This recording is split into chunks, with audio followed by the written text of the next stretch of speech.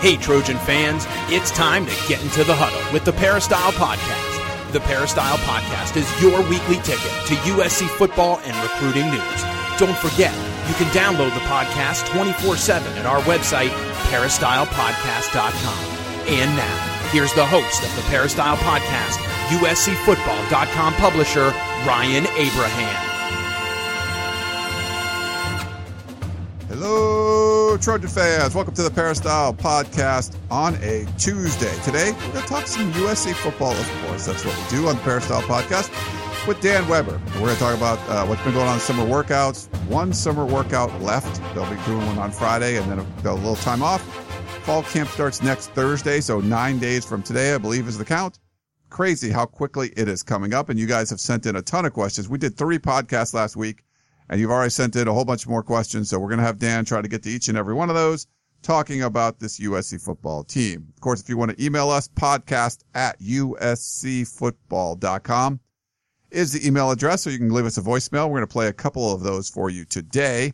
Call 641-715-3900, extension 816-646, or go to our website, peristylepodcast.com. Click on the left side of the page, and you can leave a voicemail right from your computer or mobile device. If you want to subscribe, iTunes is a great way, itunes.com/peristylepodcast. We're also on Google Play. If you got the Android like I do, go to Google Play, search for Peristyle Podcast. We're on Stitcher Radio, search for us there, Audio Boom, lots of different ways to consume the show. All right, without further ado, I want to bring in Dan Weber. I've been putting up columns this week, lots of stuff going on. What's going on, Dan? How are you? You're right.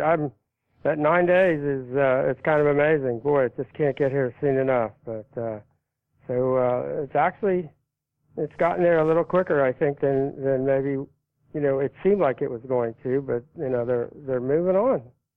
Yeah, summer went pretty quick. In June we weren't able to talk to the players. We got highlights and photos and kind of insights up, and then in July we've been able to get insights from the players. Definitely check out USCFootball.com right now. Keely has a nice one-on-one interview with Sam Darnold, who, of course, is in a quarterback battle with Max Brown, but we did a lot of stuff from the summer. But, yeah, then, as soon as you turn around, like 4th of July is gone, and then, here are the, last week and a half or so before fall camp, they really just have this one workout left. Usually they work out on Tuesday mornings, but they told us they were taking this Tuesday off.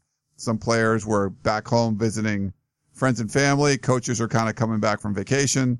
They'll do one last workout on Friday, and then that'll be the last one before actual camp starts, and we're rolling in pads and numbers and helmets. Yeah, I can't wait. It's just so fortunate to get the kind of start they do. I know people think, oh, gosh, they're going to, play Alabama and Texas, but I just think it doesn't get any better than that. That just takes you back to that's how it used to be. And if you get it right, you get yourself back in gear and all of that, you're back in the mix. I mean, USC's got that chance with that game, and then 2 weeks later going to Stanford, and 6 days after that going to Utah. I mean, if they've got it ready to go, it won't be any having to debate whether USC his back or belongs or whatever, you'll know. And so it's a great opportunity. And I think that's how the kids are looking at it. They're just looking at it as, boy, we've been given, a chance to, if we do it right, we get ourselves back, we'll get to, show people. So it's just a, wonderful way to start the season. Yeah, it's everything seems to be rolling. We'll see. I mean, obviously, when September comes around, games and scoreboards and all that kind of stuff means more. But we'll see. It seems like they're doing all the right things right now. We'll keep you up to date, of course, with all of our coverage on USCFootball.com. And I want to get to all the questions because we have a lot of different topics on USC football today. But I want to talk about our sponsor. I want to thank them. So Mack Weldon's been really good to us. Mack Weldon. You can go to MackWeldon.com and check this out. They've been sponsoring the show over the past couple of months, and it's been really nice. A nice partnership with them. So they're doing a 20% off code if you use the code Peristyle, promo code Peristyle at MackWeldon.com. They'll hook you up. And it's funny. So it's so they have men's products. I really like the underwear and the socks. I wouldn't use those when I went on vacation. I kind of find myself making sure the laundry was done before I left because I wanted to get the certain underwear and socks that I bought from Mack Weldon. included just because they're so comfortable. And I found myself doing that this morning when I got dressed. I was going to go work out later on today. I was like, I want to make sure I have the boxer briefs because I really like working out in those. But they're really comfortable. If you want to check them out, I always used to just go to department stores and buy, the packages of 10 or whatever, 5 in a package. And I didn't really kind of know what I was missing. So if you want to try it out, it's a nice opportunity. You get 20% off if you use the code Peristyle. So MacWeldon.com. It's real easy to shop there. So I went on the website again this morning, check out some of the different products and check it out for sure. I really do like the boxer briefs. I wear those a lot, and the socks that just kind of stay there. They don't move at all. But to work out, I play volleyball in them and stuff. It's been great for me. So I need to actually get a few more. I still have a lot of older pieces I need to remove from the collection. But the one you want to check out too is the silver underwear and shirts that they have. So they're naturally antimicrobial, which means they eliminate odor. So that's a cool one to kind of check out too. But it's real easy. It's definitely better than the stuff you're wearing right now. MacWeldon.com. Use the code Peristyle and you'll get 20% off. So check them out. And if you've tried them out, I've had a couple people email me, but drop me an email and let me know if you like it, because it's definitely a product that I hadn't heard of them. I tried them out and stuff, and it was great for me. So hopefully it's great for you as well. So check that stuff. Dan, we got to get you some too. Great. I'm a boxer brief guy, that's for sure. Nice. So it make a lot of sense. I do remember. I think I bought so many when they, started coming out. I just thought this is the best, by far. Nothing else makes this. But you're right. You have to kind of thin out your drawer and move in the Mack Weldon stuff, because when you just look at their website, look at their selection, they really do have great stuff. It looks like just terrific quality. Yeah, so definitely check it out. MacWeldon.com. The Peristyle is the code for 20% off. All right, well, let's want to jump in. We have a couple of voicemail questions. I think I'm going to play this one for you first, because I was actually watching Big Ten Media Days and got to hear Jim Delaney speak, and I forget the name of the guys, the head of the Big Ten networks, and how well they do stuff there. Just kind of comparing what we're seeing in the Pac-12. So I think I'll start off with some conference discussion, because it's been such a very popular topic on Twitter and on the message boards and everything. So I'm going to play this one for you, Dan, and then we can kind of discuss it. Hi, Ryan. My name is Josh Arena, hailing from Buckeye Country, Columbus, Ohio. Of course, fight on, every day, all day. But my question for you is it possible that USC could venture outside of the Pac-12 and possibly join the Big 12, maybe with another to be unnamed California school from Los Angeles? How would it also benefit the Trojans at the program? And how would it just overall make things better? Could possibly playing Texas and the Sooners be better than facing week in and out, Stanford and Oregon and so forth? And would it also help cast USC into the limelight out here on the East Coast? Thank you very much, and fight on. Hey, Josh, that's good to hear from you. It would seem that if USC makes any kind of move, it wouldn't be something you'd want to make by yourself. I mean, I just think, I was listening to, who was it, talking on Mike and Mike this morning, and they had, who was Dabo Swinney the other day, who was today, can't even remember, one of the ACC coaches.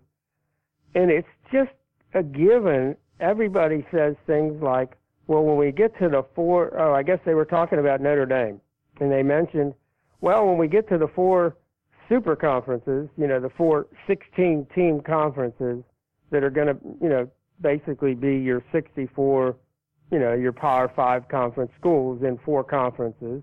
And I don't think there's anyone who doesn't assume that that's the way college football is going to shake out. 4 16-team super conferences. Now, it wouldn't be a bad idea, I think, for USC to explore all the possibilities and the ways of doing that. Is that bringing, some of the Big 12 teams, this way? Is it, the ideal thing, I think, would be a Western division of a kind of combined Big 12, Pac-12, where maybe you take 8 of the Pac-12 schools and 8 of the Big 12 schools, and you have an Eastern Division and a Western Division where, you might not be playing Oklahoma and Texas every year, but in a championship game, you've got a USC-Texas or USC-Oklahoma matchup. Winner goes on to the playoffs. Although by then, my guess is that maybe by the time you have the 4 16-team super conferences, you're also maybe going to have an 8-team playoff.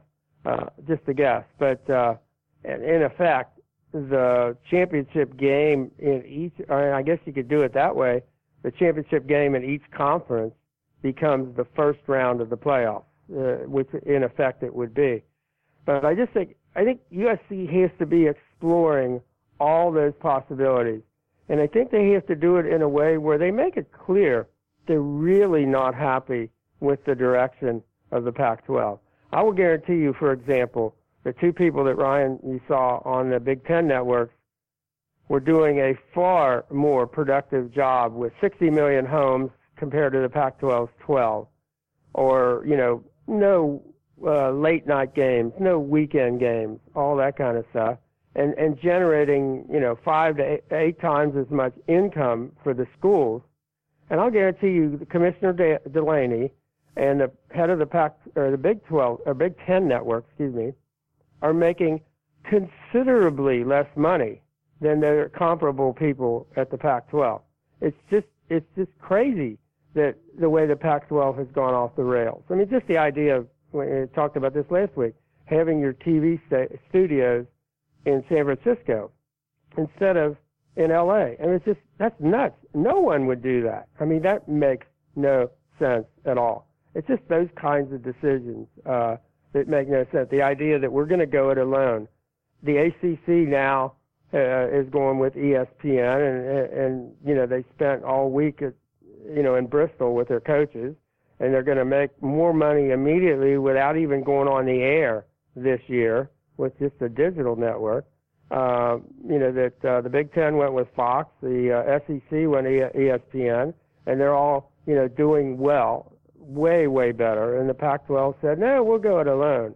And it's just terrible decisions that I'd really like to see Lynn Swann make that kind of a crusade to get that whole thing right. And so whatever it takes, and whether that's figuring out, with Texas and Oklahoma, what's the best thing to do here? My guess is if USC decided to say, we're going to jump to the Big 12, you couldn't get UCLA to leave Los Angeles if their lives depended on it. I mean, there's no way, because then they'd say, ooh, LA is all ours at this point or whatever. So I think you'd have to have, your ducks all in a row with, Cal, Stanford, USC, UCLA. I think there'd have to be, kind of strength in numbers rather than USC going it alone. You hate to say this, but there's really only one Notre Dame. And other than Notre Dame, I'm not sure anybody else can pull that off. So anyway, I just think I don't know that there are answers, but I think USC should be asking all the right questions and making it obvious that they are asking those questions. So yeah, that's where I am right now. You actually hit on a whole bunch of points that we have questions on. So I'll try to go through these, maybe we can discuss them in a little more detail. Eric in Duck Country, this is a really hot topic for him. He wrote in a couple times, but his first one is, what on earth could Lynn Swann be working on other than a better deal with the Pac-12 network? Aren't the finances of the department the most important duty of the AD position? Tens of millions of dollars certainly could not be ignored or put off to be addressed later. Is a Big 12 threat or going independent a pipe dream, or could that really happen? With extra money, maybe they could start that softball team Dan wants so badly. Thanks, Eric in Duck Country. Yeah, Eric. I do think one of the things that has to happen in the Pac-12 is the athletic directors have to get the ear of their presidents. It doesn't look like the presidents have been listening to the athletic directors, who, from what I understand, are not at all pleased with the leadership in the Pac-12. And I don't know that the presidents have yet to maybe spend more time listening to their athletic directors than they have listening to Larry Scott. And I think so. If I'm Lynn Swann, that's one of the first things I want to do is make sure Max Nikias understands what the potential, what the loss of revenue is, how it happened, where it's going, and where it's going to be in 5 or 10 years, and the disparity in revenue that, now that the Pac-12 basically all they can say, Larry Scott said the other day at the media days, was we'll have enough resources. You can't, they're not talking dollars anymore. They only wanted to talk dollars when they got that, first ever contract when everybody started renegotiating and they got the first bite of the apple. But since then, you haven't heard any dollar talk from the Pac-12 since they've got people just running by them in these other conferences. And I think that's the first thing if I were Lynn would be to sit down with Max and say, here's the dollar numbers, and we really need to get the other presidents in the league to understand how much income has been lost and how, USC, for example, we understand, decided against softball and for women's lacrosse because it was an East Coast sport and it would get USC exposure along the East Coast. And I'm thinking, well, if that's part of your decision as to what new sports to add, how big a decision ought it be, when you've got a conference network, that it gets into 12 million homes, and the Big Ten, against which the Pac-12 has always measured itself, is in more than 60 million homes. It's just, if you really care about having USC, the name out there, and then a national university that it obviously is, but that you can take advantage as much as possible, you have to be, incorporating that into all of his dealings. I think Lynn Swann's dealings with President Nikias, and I think it ought to be into a big part of Lynn Swann's dealings with all the other athletic directors. And I'd love to see USC take the lead there in terms of we got to take a look at where we've been, how we got there, and where we have to go very quickly because they're just getting run past by the other schools. SC Made wrote in as well. He said, I really enjoyed the podcast last week. Dan does a great job highlighting the flaws and subpar performance of the Pac-12 and Larry Scott. He has proven to be a stubborn CEO who drinks his own Kool-Aid and refuses to see the writing on the wall. By the way, I'll jump in there. Okay. I'm hearing that is exactly the case from people inside the Pac-12, that when you have a meeting with the big boss, there aren't any other, he's not asking for other people's opinions or really all that interested in, well, what if we did this or what if we do that? So, and that people inside you're hearing that, or people that have meetings with the Pac-12 are saying it just doesn't seem like they want to listen to anybody else, that they've kind of circled the wagons and they know they're probably not on the right path, but good observation. I'll let Ryan jump back in there. Yeah, so he has a few questions, and we kind of talked about this a little bit, but what are your thoughts on USC going independent? How hard would it be to have USC and Notre Dame on NBC with the TV contract? And how hard would it be for USC to have a Big 12 relationship similar to Notre Dame and with the ACC for scheduling? And then who would drive the movement? The boosters, Max Nikias, Lynn Swann? After the way the conference treated SC during the sanctions and now with Larry leading this conference to irrelevance, I would be open to a change. Thanks, guys, and love the podcast. SC Made. So he's more about the independent aspect, Dan. Interesting.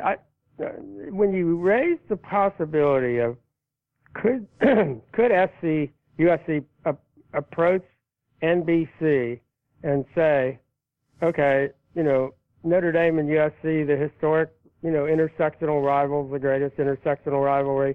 What if we gave you a second school that you could have? You would have a two-team NBC relationship where you could have, Notre Dame play the earlier game and USC play the later game. Interesting. And I think Notre Dame has done the really good thing by affiliating with the ACC and all their other sports, which wasn't the way you thought it was going to go. You thought they would do that with the Big Ten, but I don't think the Big Ten was open to that. And the ACC, I think, very wisely said, we'll take you for, you can play like a half schedule in football, and we'll take you for the other sports. I'm not sure how USC would pull that off, just because Notre Dame had their choice basically of, the ACC, the Big Ten, or the Big 12. USC really doesn't have another choice where you could say, well, to the Pac-12, could we keep all the rest of our sports in the Pac-12 the way Notre Dame does in football? One would think that might not be as acceptable to the Pac-12. However, the opportunity to play in LA, where the rest of the Pac-12 schools recruit from so much, in Southern California, who knows if that would be viable. Obviously, you'd have to set up a deal where, you had a deal with the network, like an NBC, and would NBC be willing, would Notre Dame, jump up and down and say, no, we want the exclusivity, or do they in their contract have an exclusivity? But again, the kinds of things you might want to explore and see, is this doable? Now, the USC, Pac-12 deal is that they have signed away all their rights, all their TV rights, until 2024-25. That was the deal when the Pac-12 schools went together on that first contract, was that if you leave, we keep all your rights. So if you signed a new deal, tomorrow with NBC, the Pac-12 would be coming for that money. Now, I think, as John Wilner pointed out last week, that's never exactly happened before, and teams have switched conferences, and they have left, and they have, talked badly to one another about, what exactly would happen. I don't know what would happen in terms of how would the Pac-12 enforce that? How would they, if USC signed a new deal with NBC, an independent deal with NBC, how would the Pac-12 get their hands on that money? And how much would that cost? For example, with the current TV deals, if USC left the Pac-12, how quickly would ESPN and Fox want to renegotiate, and ABC want to renegotiate those deals if USC was no longer in the Pac-12? There's just so many, ramifications from all of these things. But I'm glad, people were thinking some of these thoughts, which I think USC should absolutely be thinking and looking at, and seriously considering how do they best do what's best for USC. How do they do what's best for USC, I think, has to be, the consideration at this point. And Eric and Duck Country had kind of a follow-up to that. They talked about the independent route with SC made. If USC went independent, is there a limited number of games that could be scheduled? It seems the problem Notre Dame has is they don't have a conference championship to boost them into the college football playoff. If USC were independent, they should play 12 games. Then if there isn't a rule about this, then SC Notre Dame could be played on championship weekend. It would be ideal to play. It wouldn't be ideal to play in South Bend in December every other year, but wouldn't that be great? Thanks for everything you guys do, Eric and Duck Country. Man, Eric, you guys are thinking some good thoughts. That would be that, to kind of make that, the preliminary playoff game. Wow, that's an interest. See, now that, if you presented that to NBC and say, we'll go in with Notre Dame, and in effect we'll work this out. So now whether you, in terms of Notre Dame, would you play them at a neutral, could you play them at Lucas Oil Stadium in December every other year? Play them indoors, I would think that would be a real possibility. But wow. Although I'd miss the mid-October game. I mean, that's usually the last really nice weekend in the fall in my home in the Midwest. And I always love that weekend. But again, things are going to change in college football. It's not even a question of, you really think that? No, they are. It's not any, it's a matter of, do you, as USC, do you get yourself to a place where you can be part of that change in terms of, directing it and pushing it, and, instead of being part of the Pac-12, which is really fighting, a rear guard action. I know they like to brag about, with certainly the best academics of any major conference. I mean, without any question, they have four top 25 academic programs in the United States. The SEC, depending on how you count Vanderbilt, maybe has one, maybe two top 50. Where the Pac-12 is so much, I guess ACC would be second, but nobody compares academically. Nobody has the kinds of towns, the kinds of alumni, all the things that the Pac-12's got going for it. But right now, it's fighting a rear guard action in terms of it had a head start. I mean, the Pac-12 has gone from the head of the pack, 6-7 years ago, to barely holding on to, the fourth spot out of 5 conferences, and maybe not for long there. So something has to happen, and they got to start thinking the kind of thoughts you guys are thinking. Yeah, I thought some great thoughts on the conference woes of the Pac-12. I don't want to make that a theme all the time, but we've just had a lot of questions about it, so I want to address that. Let's go. We got another voicemail question. Here you go, Dan. This is Steve from Orange County, and this is for Ryan or Dan. You guys are great. I look forward to all your podcasts.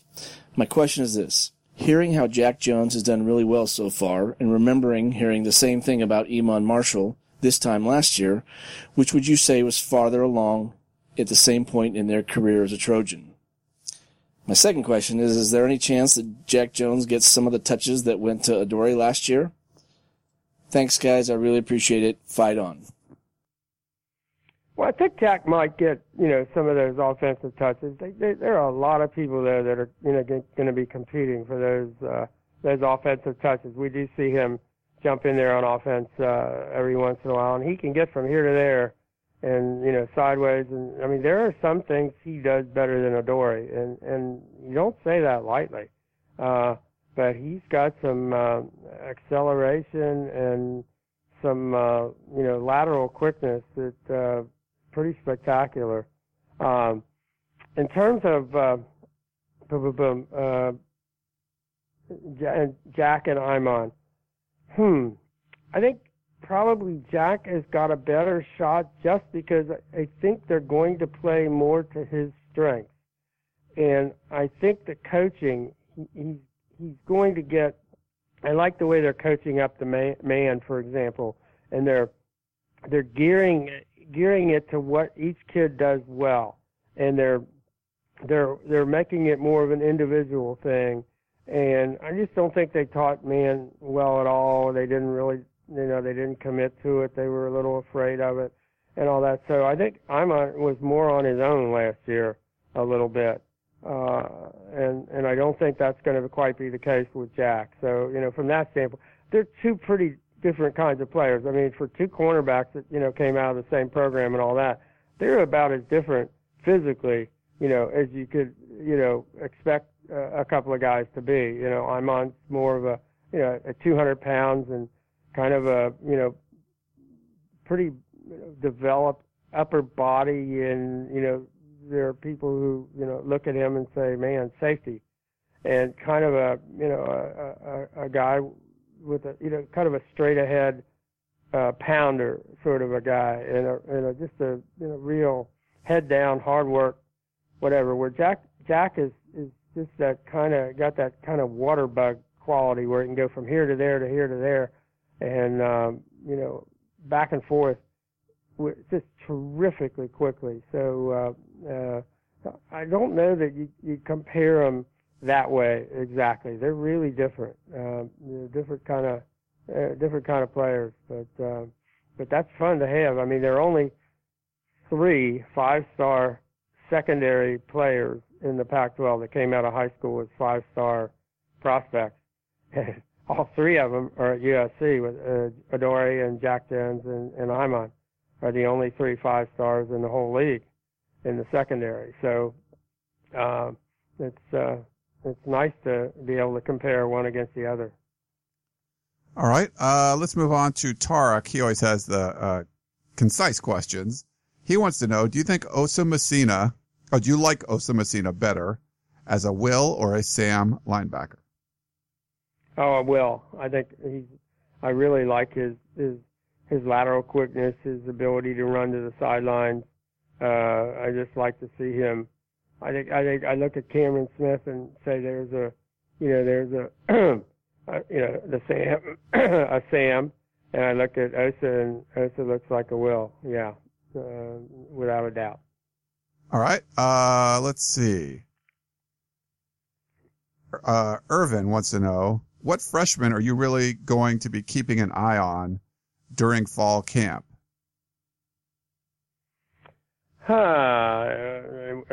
It's interesting because we always think of freshmen now as it's sort of a two-division freshman, deal. It's the freshmen who came in the spring, and then the freshmen who got here in the summer.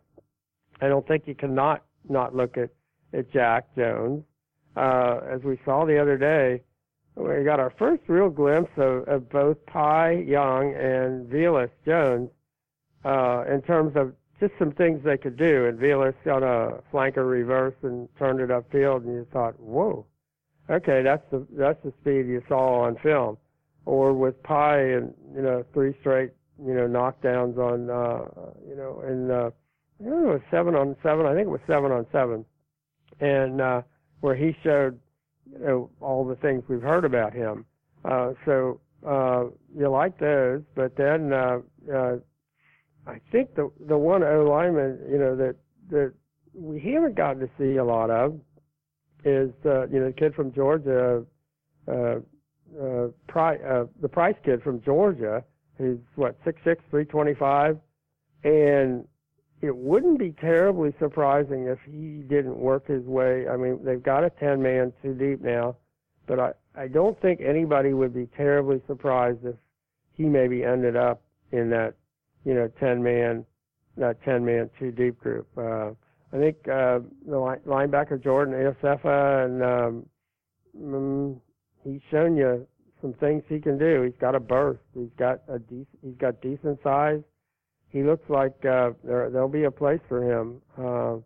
So I don't think this is a team where those guys have to come through. But last year we said kind of the same thing, and we saw what a Cameron Smith did and what Imon did. And as far as you'll notice, they've got a lot of good wide receivers, but you're not mentioning any of them. As good as they've looked, and as many nice things as they've done in the summer, it's just because there's not the sense that, they need them with basically five seniors or 5 guys that you think won't be there next year, that for the 5 coming in, that this year doesn't have to be their year, and that they, get bigger, stronger, learn everything, and then are ready to go next year. So that's kind of probably where I'm looking at these guys this year. All right. Speaking of freshmen, JB wrote in. He said, "Thanks for the great show. Keep up the good work. Trayvon Sidney. I've been watching a lot of him on film on the internet. His hands are awesome. Plus, I'm watching his footwork in the drills. He really seems to have some quick feet and loose hips. Has anyone ever thought about trying this kid at cornerback? Has he ever played the position before? Thanks. Fight on," from JB. I don't know. That's I think when we see the highlight video and all that, when at least when I do, you see all the offensive stuff. So that might be a question better for GM. I know this. T. Martin was saying he's really pleased with Trayvon just because he thinks he's added about 15 pounds since high school, and that he really looks like a different kid. And you can't not see what he's doing out there, but he does look like he belongs. And I'm guessing that in high school last year he might have been a little undersized to be able to make that transition immediately. But he's one of the real surprises in terms of he does look like he belongs. He doesn't look like that kind of smallish high school kid. And you're right, he got really, really quick feet, and the weight he put on is clearly good weight. He hasn't lost any of his quickness. I mean, I think he's looking better now than I remember seeing him, on his high school videos. He's been really impressive. I didn't go to any of his high school games, actually. I realized that. Like, I didn't go to any Bishop Amat games, but I saw him a ton in the 7-on-7 circuit. So there he was only playing wide receiver. I believe he did do some DB work, but I can check with Gerard on that to kind of make sure. And that's something Gerard and I had actually talked about as well as him doing. But I mean, his hands are so good. I kind of tend to think you might want to keep him on the offensive side of the football, but we'll see. He makes a lot of spectacular catches, and I think you want to make sure he's able to do that, not just, and we're seeing it now. We're seeing it during the 7-on-7 stuff, which he really kicked, he did so well at that in high school. I put up, I think it was like a 3-minute video of all he did was do one-handed catches. Like I just filmed it over basically 3 minutes. Like he was just catching passes one-handed, like all different ways. And I just was filming it, and it was crazy at one of these tournaments. But the thing is going to be, can he do those kind of things and make those kind of tough catches with pads on, going over the middle, with safeties bearing down on you? So that'll be the big sort of question, I guess you could say. But I kind of see him staying on offense, Dan. Yeah, I would think so. It's not like they don't have, I mean, that's the thing right now. I think we've been so used to, well, can we do this with this guy or this with that guy because of the number situation? But when you look at either the wide receiver or the DB position, you don't really get the sense that, oh man, we just don't have enough numbers there. I just don't think that's the case anymore. Maybe the DBs don't quite have quite the numbers that the wide receivers do, but it's close. And you just don't get a sense of they're going to run out of bodies and they've got to make that move. Levi Richard wrote in, Dan, and this was kind of about when Coach Harvey Hyde complains about this, I think more than you do on the podcast. I don't know if you've talked about this, but when Coach goes down to football practice, he hates that the media is in this little pen and there's people standing in front of you. You can't really see much of what's going on. Yeah. I mean, none of us really like that, but this is kind of where Levi's coming from. He says, now that fall camp is about to open, I was wondering why the media may not, and he said in parentheses, unless the rule has changed, be allowed to have a clear view of practice. Is this an NCAA rule or a USC rule? If it is a USC rule, is it based on a fear that someone might publish information that USC does not want in the public domain, or is it because they don't want a quote-unquote certain type of person to have access to the players? I may not always agree with the coach, but I always enjoy hearing his opinions because they're honest, clear, and unbiased. He's a true professional. Thanks for taking my question. I really enjoy the show. Levi Richard, he's a DBA business professor. So thanks, Levi. Professor Levi, thank you for that. Hey, Levi. Well, if it were Levi's stadium, we'd be really in good shape, I guess.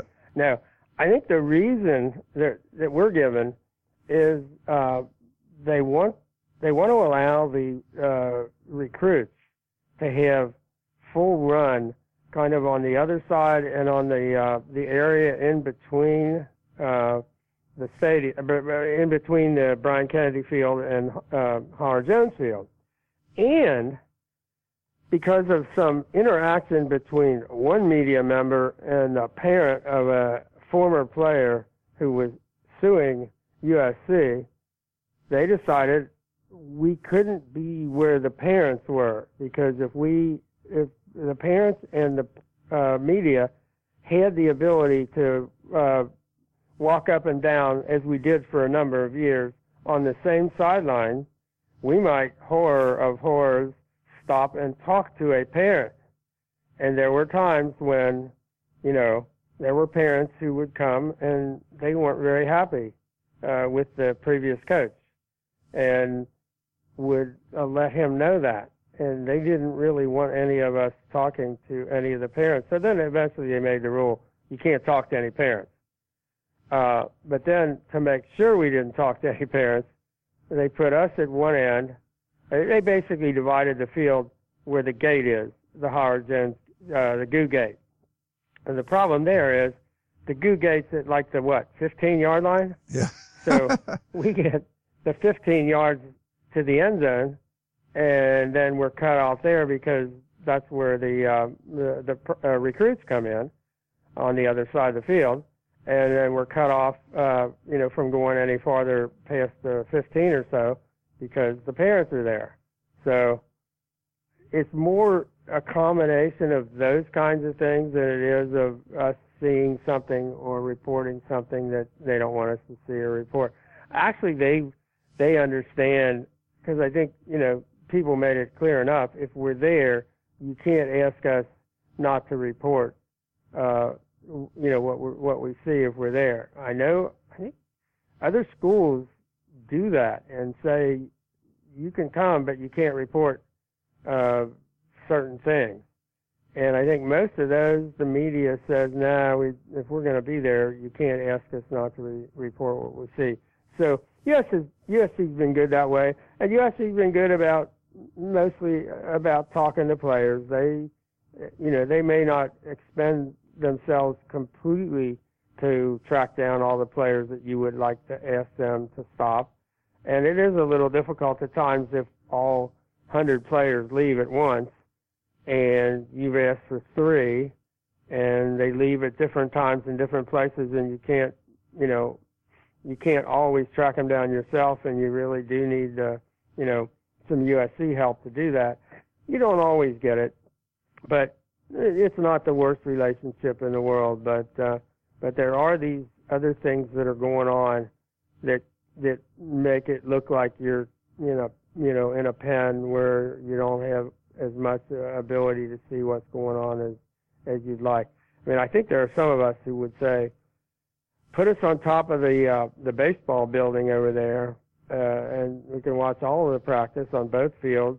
We won't interact with any parents, and we won't interact with any recruits, and yet that's never happened. That wouldn't be a really bad idea, to be honest, but that doesn't seem to have ever come to a serious point of discussion. Yeah, and for people that haven't been out there, I mean, I think it was a great description by Dan. It's not that you're not blocked from seeing, like, okay, you're not allowed to watch the offensive lineman. It's not something like that. They're not keeping that from you. It's just the defensive linemen are usually far away in the back corner of Brian Kennedy Field. The offensive linemen are really far away, where they do a lot of rehab stuff on the outside of Howard Jones, where next to the pool, like really far away from where you're. So most of the things that are happening are far away from you. And we can, we're allowed to film the beginning part of practice, mostly stretching and kind of stuff. But a lot of times they're so far away, you can't really get much. Or if you're trying to take photos of practice, everyone's far away. Maybe you get the linebackers every day. That's who you can see well. So you have a lot of great pictures of linebackers, but to get a good picture of an offensive lineman is almost impossible because they're never coming close to you. And like Coach was saying, there's a lot of times that they'll have people standing in your way. And a lot of the recruits that they were letting in, they were kind of giving them free reign so they could walk around our pen. And it's just kind of obstructive view. It's a weird situation overall. And, the fact that you're not allowed to mingle with this group and this group can't mingle with that group. It doesn't happen like that a lot of other schools. But I mean, and to be fair, a lot of their schools would have practice closed. You can't watch at all. So, it's certainly better than having everything closed and not being able to watch anything. It gives you a better idea of what. I'll say this on that point. I had, a guy I knew pretty well who was all excited. He got the Ohio State beat for the Cleveland Plain Dealer, moved to Columbus, what have you. And one year, he got to see 20 minutes of practice the entire season. He's living in he's working for a Cleveland paper, living in Columbus, and gets to watch him 20 minutes for the entire year. So we have it far, far better. I mean, at Alabama, I think they arrest you if you show up within a block of the stadium with a camera. So USC is far better off than those places. It is one of the frustrating things. We get to see the quarterbacks really well. We get to see the linebackers, like you said, the DBs and the wide receivers. We get to see them. What we don't get to see, and this is like we had to take it, for the player's word about when the offensive linemen go against the defensive linemen, one-on-ones, half line, all that kind of stuff, 2-on-2, we really can't see it well enough to tell you how it's going, who's doing what. I mean, you really have to take their word for, how this went. And as important as that is, it would be nice to be able, to have more of a sense of how that's going. And they really are, A, far enough away in both corners, and B, they're blocked to some extent by all kinds of things. And so we're really flying blind when we're talking about the line drills. And Dad, do you know? I didn't look at this in the media guide. Are they going to have open practices for fall, or will fans be able to attend, or has that not been announced? Yes, the practices are open until they get to game week. And I mean, before the Alabama game, actually they're having 2 game weeks. So so the last 2 weeks will not be open, but the first 2 weeks will. So when they start, they're going to do a kind of like a practice game week and then a real game week. So the last week of August and that first week of, last few days of August, first week of September, no attendance by fans. But the first 2 weeks, fans are able to attend as always. Yeah, so it's kind of a weird situation. So if you go to practice, you go through the GU gate, you have to go to the right, the media has to go to the left. We see people that we know from the site or just from wherever, they're podcast fans, or they know who we are, they want to come say hello. Parents the same way that we've known through the recruiting process want to come talk to us, and there's always security people telling that's not allowed to happen. So it's just kind of a weird thing that they set up. And then those people, if they want, can go up on top of the baseball building. Yeah, you can watch it from there. And they can watch, for example, the line far better than we can. Yeah. So there are some rough spots that you'd like to see worked out. But all right, well, we got one last question. Terrian wrote in. He says, Dan, what is the status of the NCAA lawsuit? Weren't depositions supposed to have begun this year? They are, and something happened today that I don't know if I'm exactly when I'm going to be able to tell you about it, by the war room for sure. But yeah, it kind of hit a flat spot.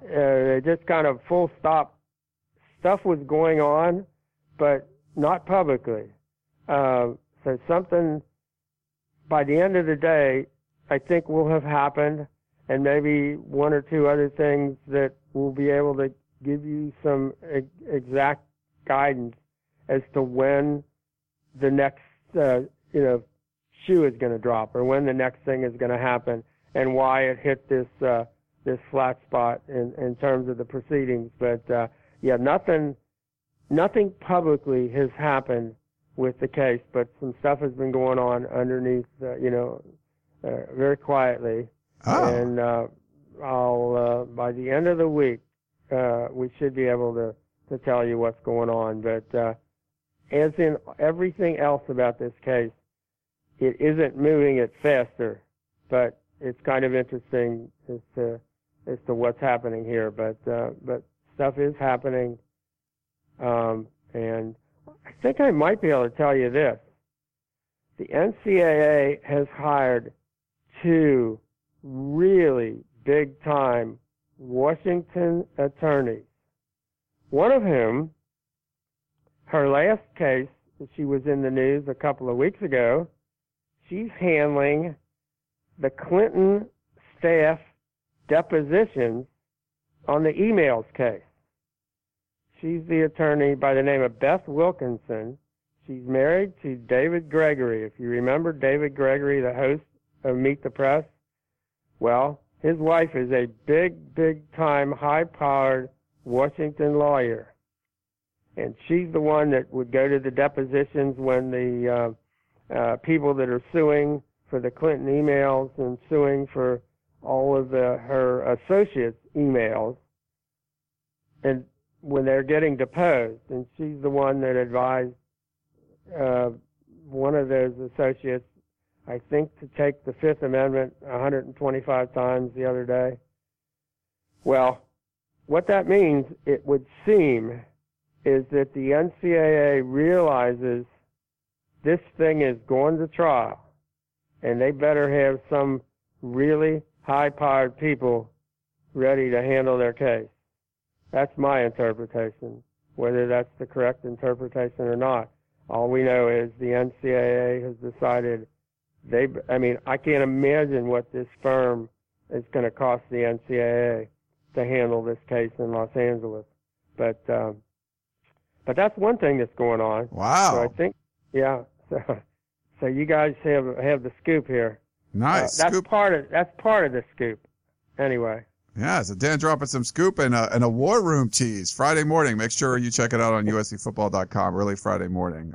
The War Room, all the inside information on USC. If you're not a USCFootball.com subscriber, shame on you. You should be, but the War Room's a great reason to do it, and that kind of stuff that Dan will be putting in there is one of the reasons why. So that's a nice War Room tease, Dan. Great. Yeah. It teased me when I discovered it, because the person that told me said, well, I had seen it because it's listed on changes about the case, and you can find some of those where they just list the names or whatever. And I said, huh. And then I was talking to someone about it, and I said, wait a minute. That's the person who last week, and I'm thinking, if you're handling the Clinton email case lawsuit and the Todd McNair case, that's interesting. If you put the Todd McNair case next to the Clinton emails case, those are kind of high-profile deals when you think about it. Yeah, that's it's about as high-profile as you're going to get. Potential future president of the United States, the lawyer that's handling that case, is also working on it. When those people lawyered up, they went and got this woman, and now the NCAA lawyers up, and they go and get her. So, and my guess would be, if the NCAA was paying attention to Bruce Broilette, the Santa Monica attorney who won more than $50 million in the Nashville lawsuit for Aaron Andrews a few months ago, that would get your attention if you're the NCAA, when you say, the guy just beat the Nashville people in their hometown for more than 50. Obviously, they settled for less than that, but the jury gave him over $50 million. That would get your attention if you're the NCAA and you're involved in this lawsuit. So it looks like they're realizing they better fight, fire with fire. Oh, great stuff, Dan. We had a good beginning, good middle, good end. It was a really good show all around. Lots of great questions and lots of great insights from you, Dan. Thanks for coming on and sharing all those. Well, and thanks for the good questions, man. Nice job, you guys. Yeah, great questions, great suggestions about the network and stuff that USC could do. So we'll see if anyone in Heritage Hall or the McKay Center are listening. Please listen. We'll send them copies. If you have a friend that works in the athletic department, we know a lot of them that listen to the show, but feel free to forward the Peristyle podcast over to them and tell them to listen. A lot of good insights. No charge. Yeah, no charge. Just take the advice and run with it. It's free. All right. Well, thanks, Dan, and everyone else, thanks for tuning in. Want to thank our sponsor, Mack Weldon. Go to MackWeldon.com.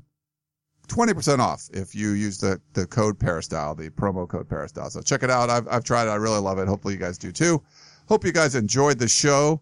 Thanks for sending all those great questions in, and we will talk to you next time. Most people know that buying or selling real estate is no small undertaking. Understanding the market value of your home, pricing, advertising, closing, and perhaps even selling personal property along the way are all examples of the real estate journey. And Michael Moline Real Estate has the experience to help make that journey an enjoyable one. Southern California real estate inventories are at historic lows, so there is no better time than now to sell your residential property. Whether you're moving into a bigger home or downsizing, personal property is often a component of the real estate transaction. Michael Moline Real Estate has industry expertise to help you with both your real property and your personal property as you get ready to transition. Michael Moline Real Estate specializes in properties located on the west side of Los Angeles and the southern San Fernando Valley communities. Allow Michael Moline Real Estate to give you a free comparative market analysis and home valuation so you know how much your home is worth today. Contact Michael Moline at michaelmolinerealestate.com. That's Michael, M-O-L-I-N-E, realestate.com. You've been listening to the Peristyle Podcast, presented by USCFootball.com.